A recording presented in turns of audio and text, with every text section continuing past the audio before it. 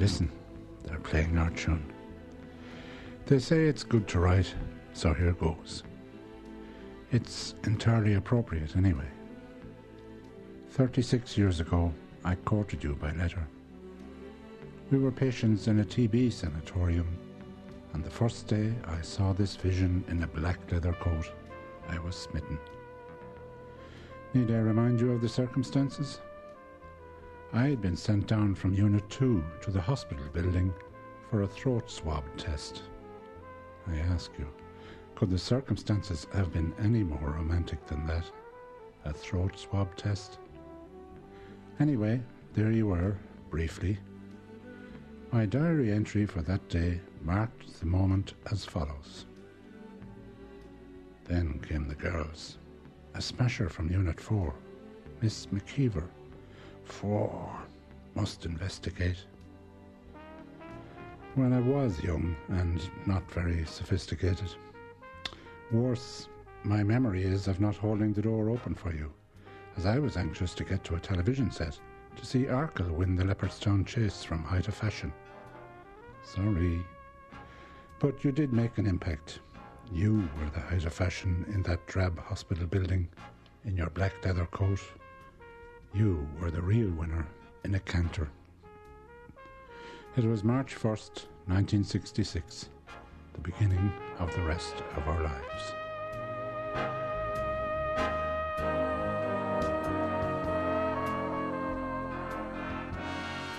The investigations began that evening and continued over the next week or so. I tapped into my sources. Oh yes, Miss McKeever, Olive, lovely girl. Worked in Aer Lingus and on the Queen Mary. Very bright. Speaks several languages. God, I'm out of my depth here, I thought. But I was smitten. I would give it a go. I would write to you. Thinks, I'm studying German to pass my 9-month sentence here. I could really impress if I wrote in German. I still have the first draft of the Brief auf Deutsch. Oh God, I cringe when I read it now. Ich komme aus County Meath, genau wie Sie. I come from County Meath, just like you. Ich bin ein Lehrer. I am a teacher. It gets worse until it ends. Hoffentlich höre ich bald von Ihnen. Hopefully, I will hear from you soon. What must you have thought? Just to be sure, I wrote a second letter in English. It was now up to the postal system. I depended on a friendly nurse or porter to smuggle the letters into Unit 4, just across the field. Just like boarding school. What a way to treat 20-somethings. And then the waiting. And then the reply. We were up and running. For the next 3 months, the letters went back and forth. Wonderful, wonderful letters that brightened up long, boring days, weeks, months.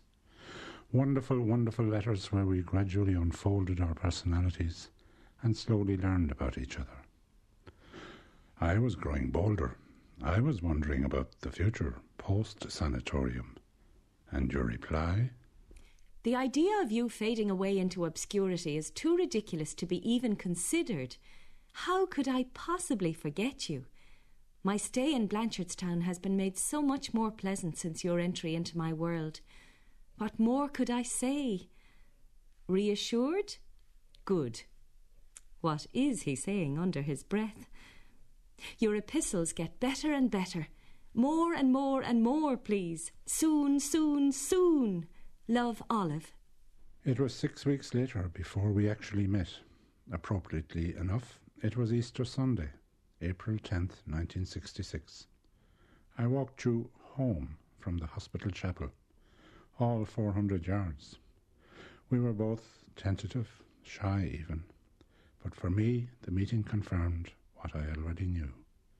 This was no pen pal exercise. I took one look at you. That's all I meant to do. And then my heart stood still.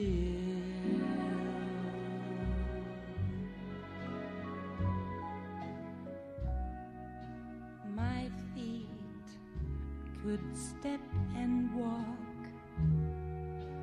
my lips could move and talk, and yet my heart stood still. The letters continued. Mine became longer, often including rewriting of Romeo and Juliet set in a sanatorium. And you would reply with verses from your beloved Omar Khayyam. Ah, love, could thou and I with fate conspire to grasp this sorry scheme of things entire, would not we shatter it to bits, and then remould it nearer to the heart's desire? And I loved the little postmarks you would put on the envelopes. Smile, it has arrived. No postman, now rain, life. Thought it was time to have you sent again. Oh, your perfume sprinkled on the letter, that sent me all right. Eventually I was given grade 4, which meant I could be up and about. I was allowed to go for walks, go to mass, to bingo, to the weekly cinema, the thrill of it all. Do you remember the bank holiday when we went on our adventure in the woods?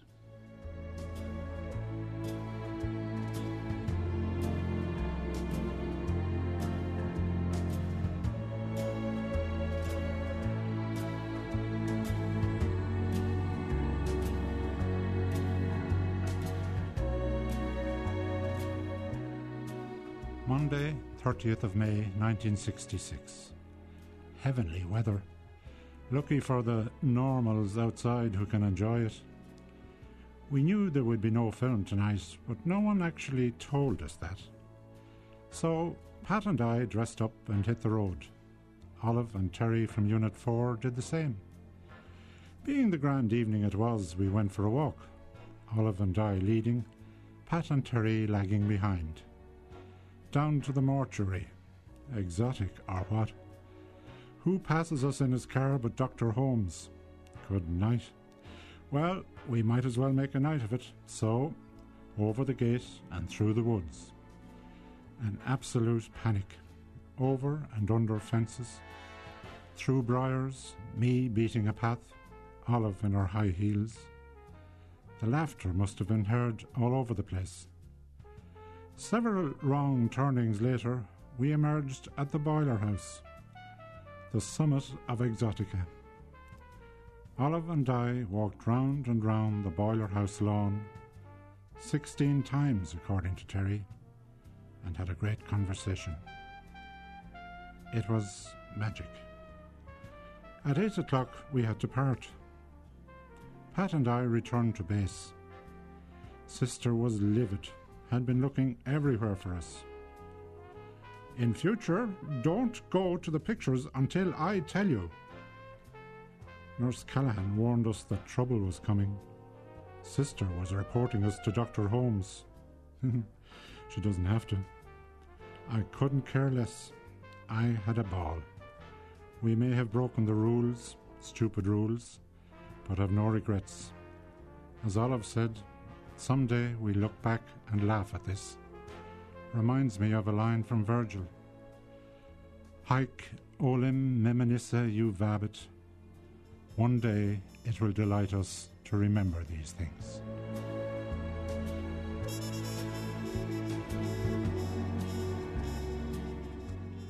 Sorry to hear you had to endure a lecture on your return from the woods.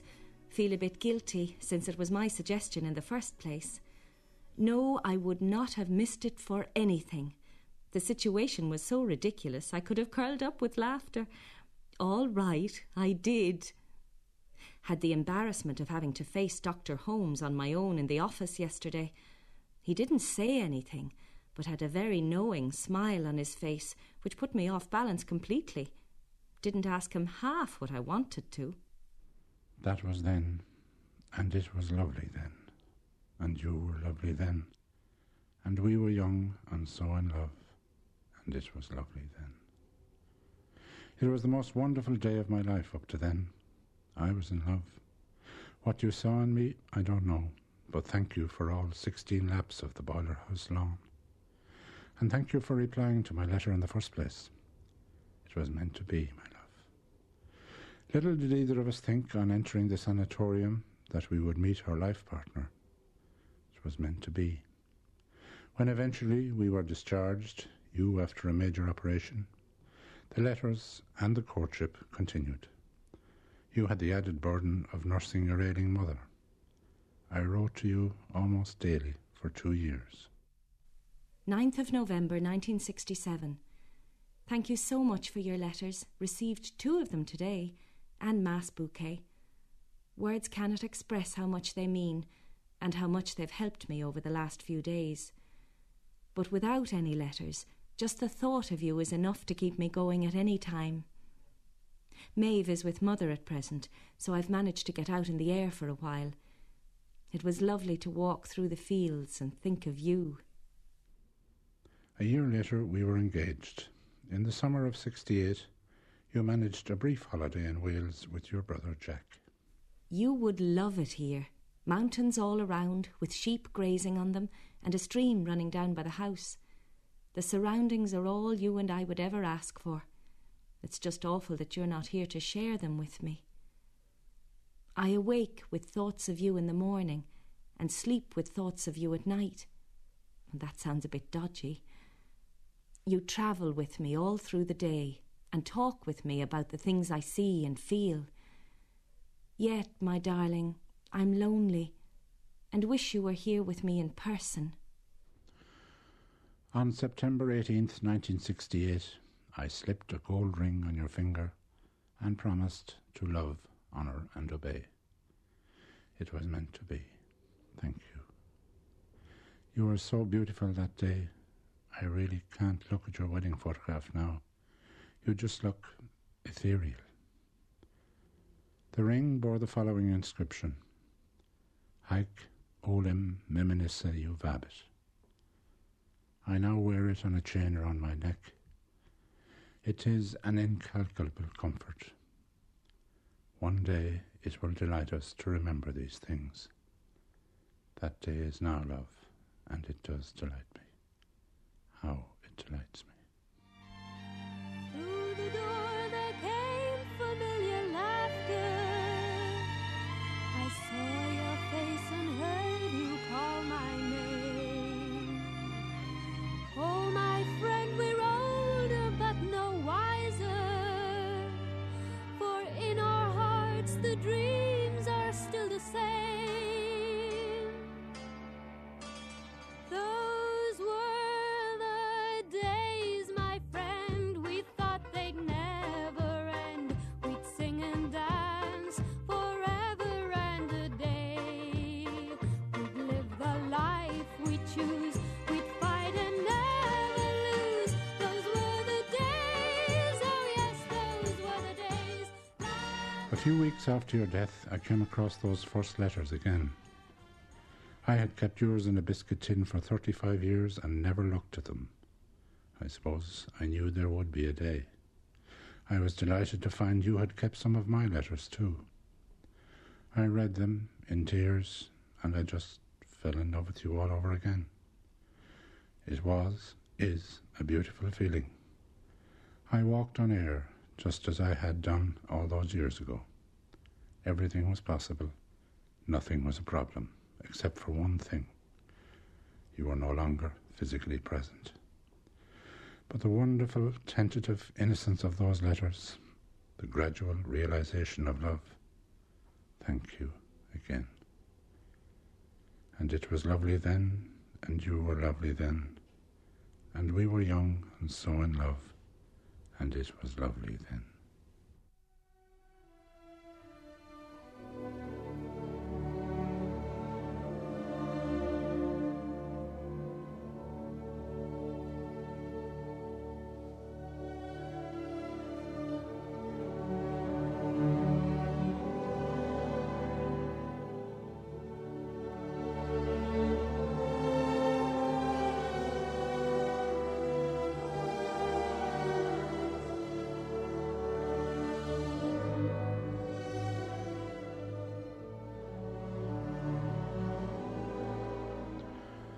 It hasn't been all joy, of course, Far from it. The sheer emptiness, the abject loneliness, the regrets.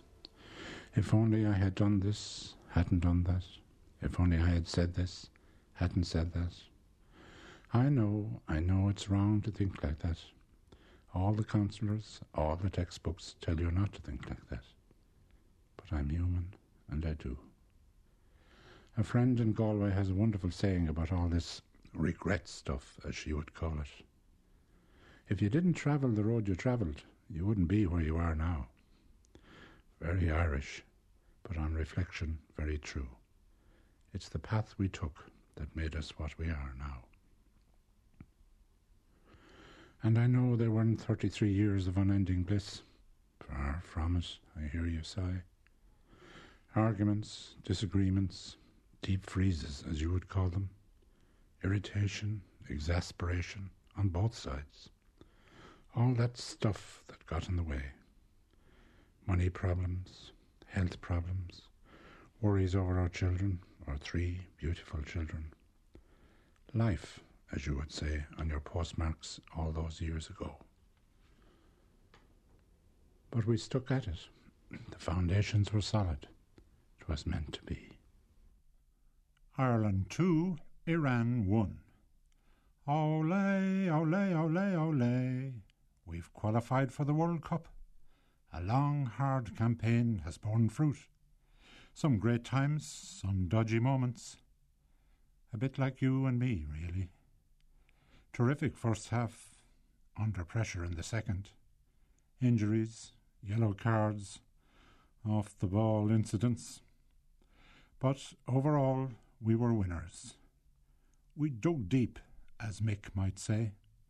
We worked for each other. At the end of the day, we got a result. All the clichés you like, but at least we're in sight of the prize. Ole, ole, ole, ole. The scales have been lifted from my eyes now. I can see clearly now. For putting up with my stubbornness, selfishness, stupidity, thank you, my love. And of course it wasn't all black. We had wonderful times, memorable days, deeply cherished moments. Just look at the photographs. How I cherish them now. So what if the composition is awful? Who took this one with the clothesline full of washing in the background? So what if that one is slightly out of focus? You were there, smiling. Your head in my shoulder here, a baby in your arms there. How I cherished them all. From the very first one, when Andy Penston executed a daring raid on Unit 4 and snapped the gorgeous blonde in Ward 5, to the very last, at Melanie's wedding, taken 16 days before you died. The laughter, the smiles, the precious memories. I drink deep and long from that refreshing pool of memory. And it's not always the big occasions. Very often, most often, it's the little things that warm me now. The trivia. A cigarette that bears a lipstick's traces, an airline ticket to romantic places, and still my heart has wings. These foolish things remind me of you. Let us talk of trivia. Inconsequential, insignificant, half-remembered things. What the children did and said, characters we met, the antics of a much-loved pet. Our secret language. K is B, kettle's boiling. I'd love a cup of tea. Nothing events. Like the note I left. I leaned against the washing machine and set it going. You laughed so much. Like I said, silly, inconsequential, trivial things. Things that bound us together impenetrably.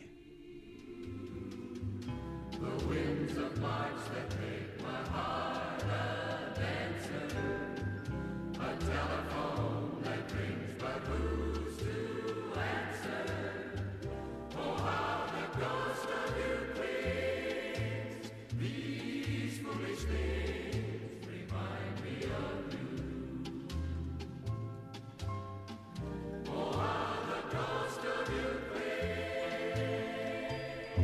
ghost of you clings.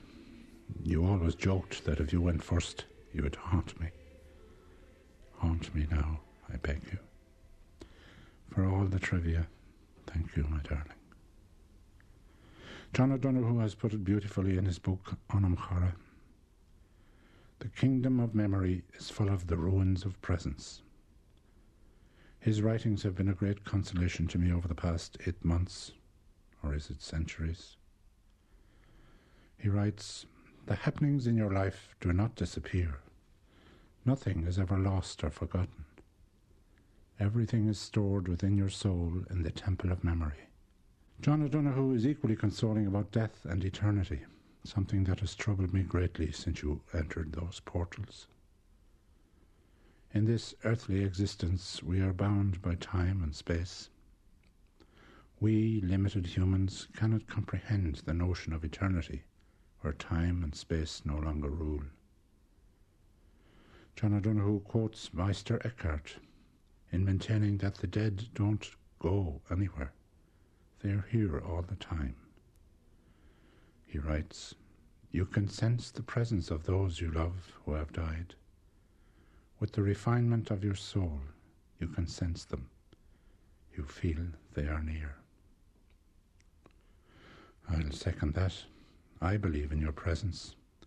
That's why I talk to you all the time. Much more than you did when I was here, I hear you sigh. That's why I write to you most nights. You see, I'm still courting you.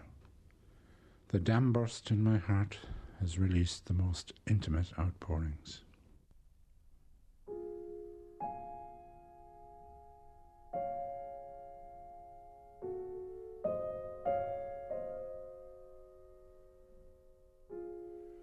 Thursday, 1st of November, 2001.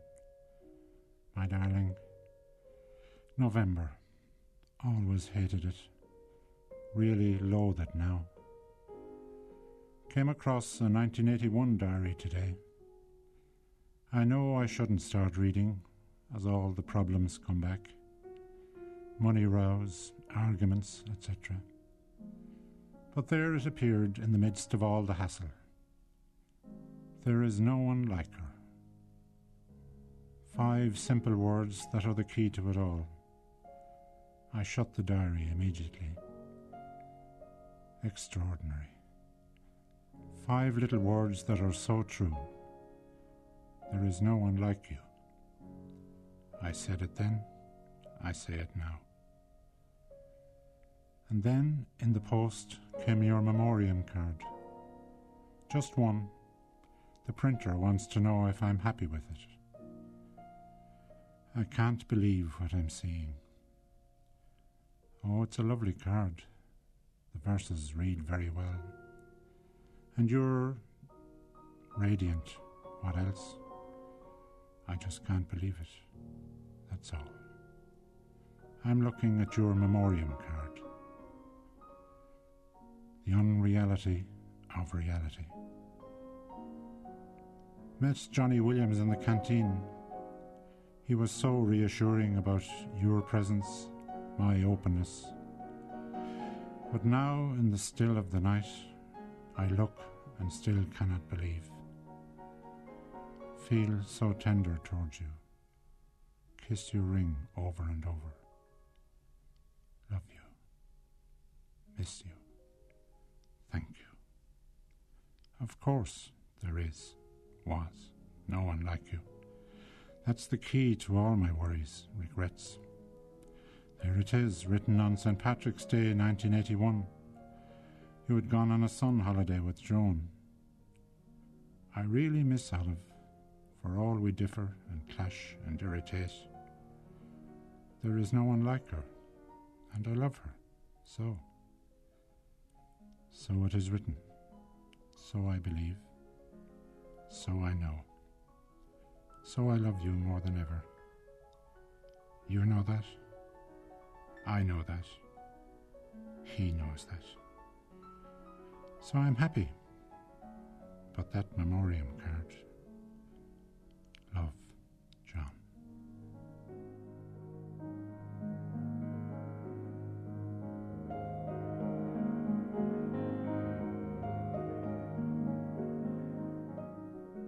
believe in your presence. That's why I recognised you in St. Stephen's Green 4 weeks after you died.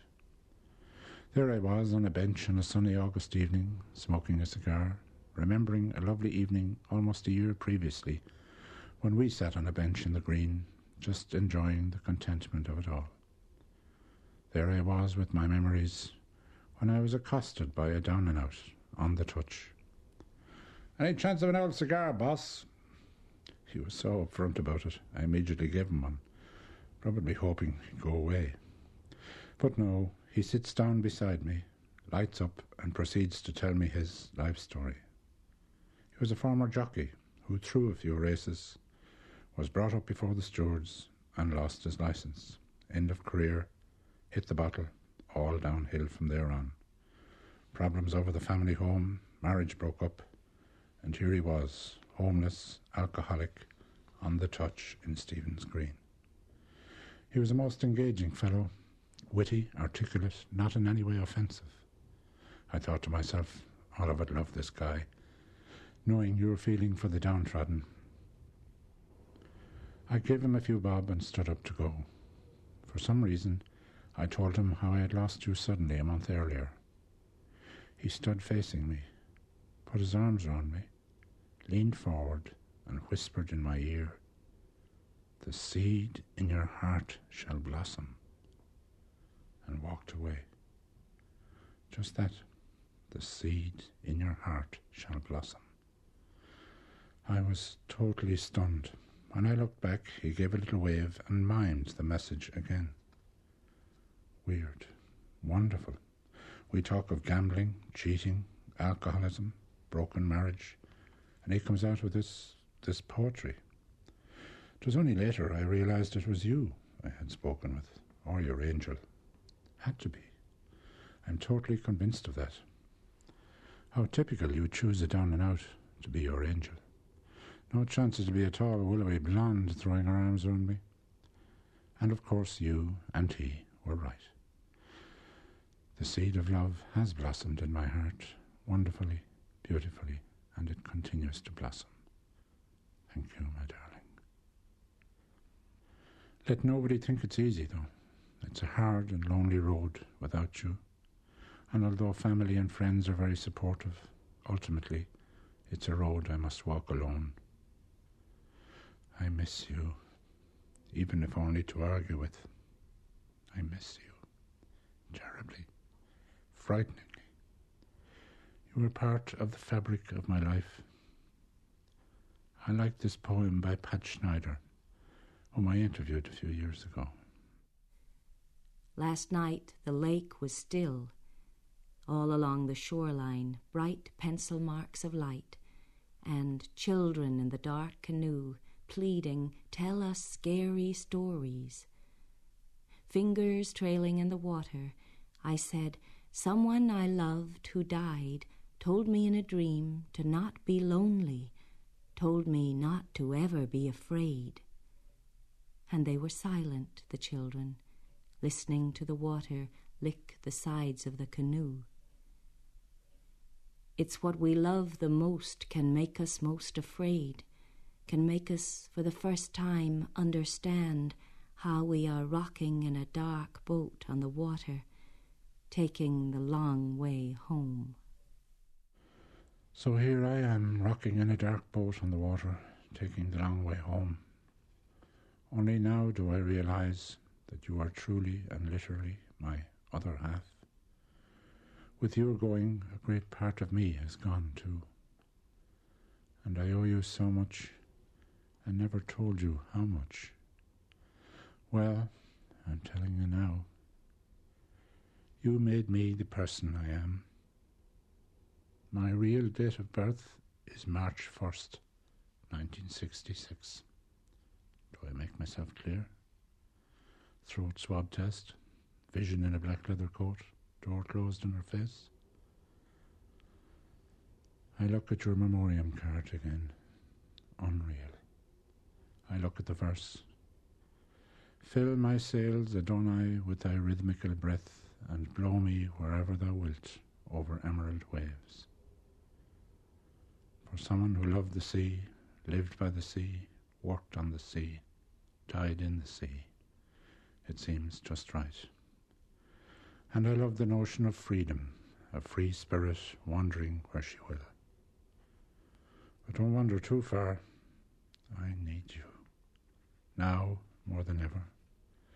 So stay very close to me, please, or else I fall apart.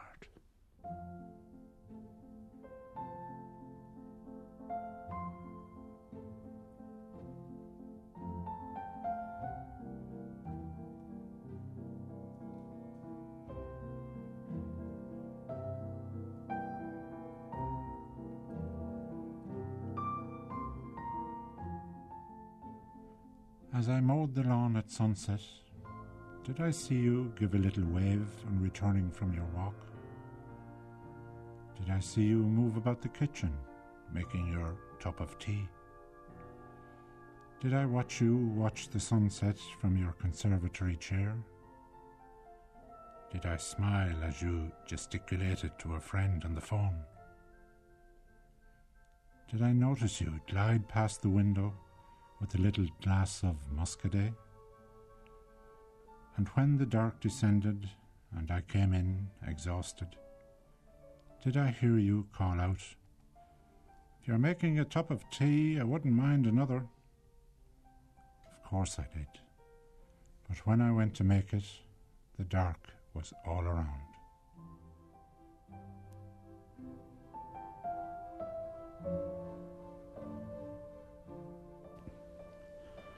Love you, miss you. Above all, thank you. Haik olim eminissa juvabit.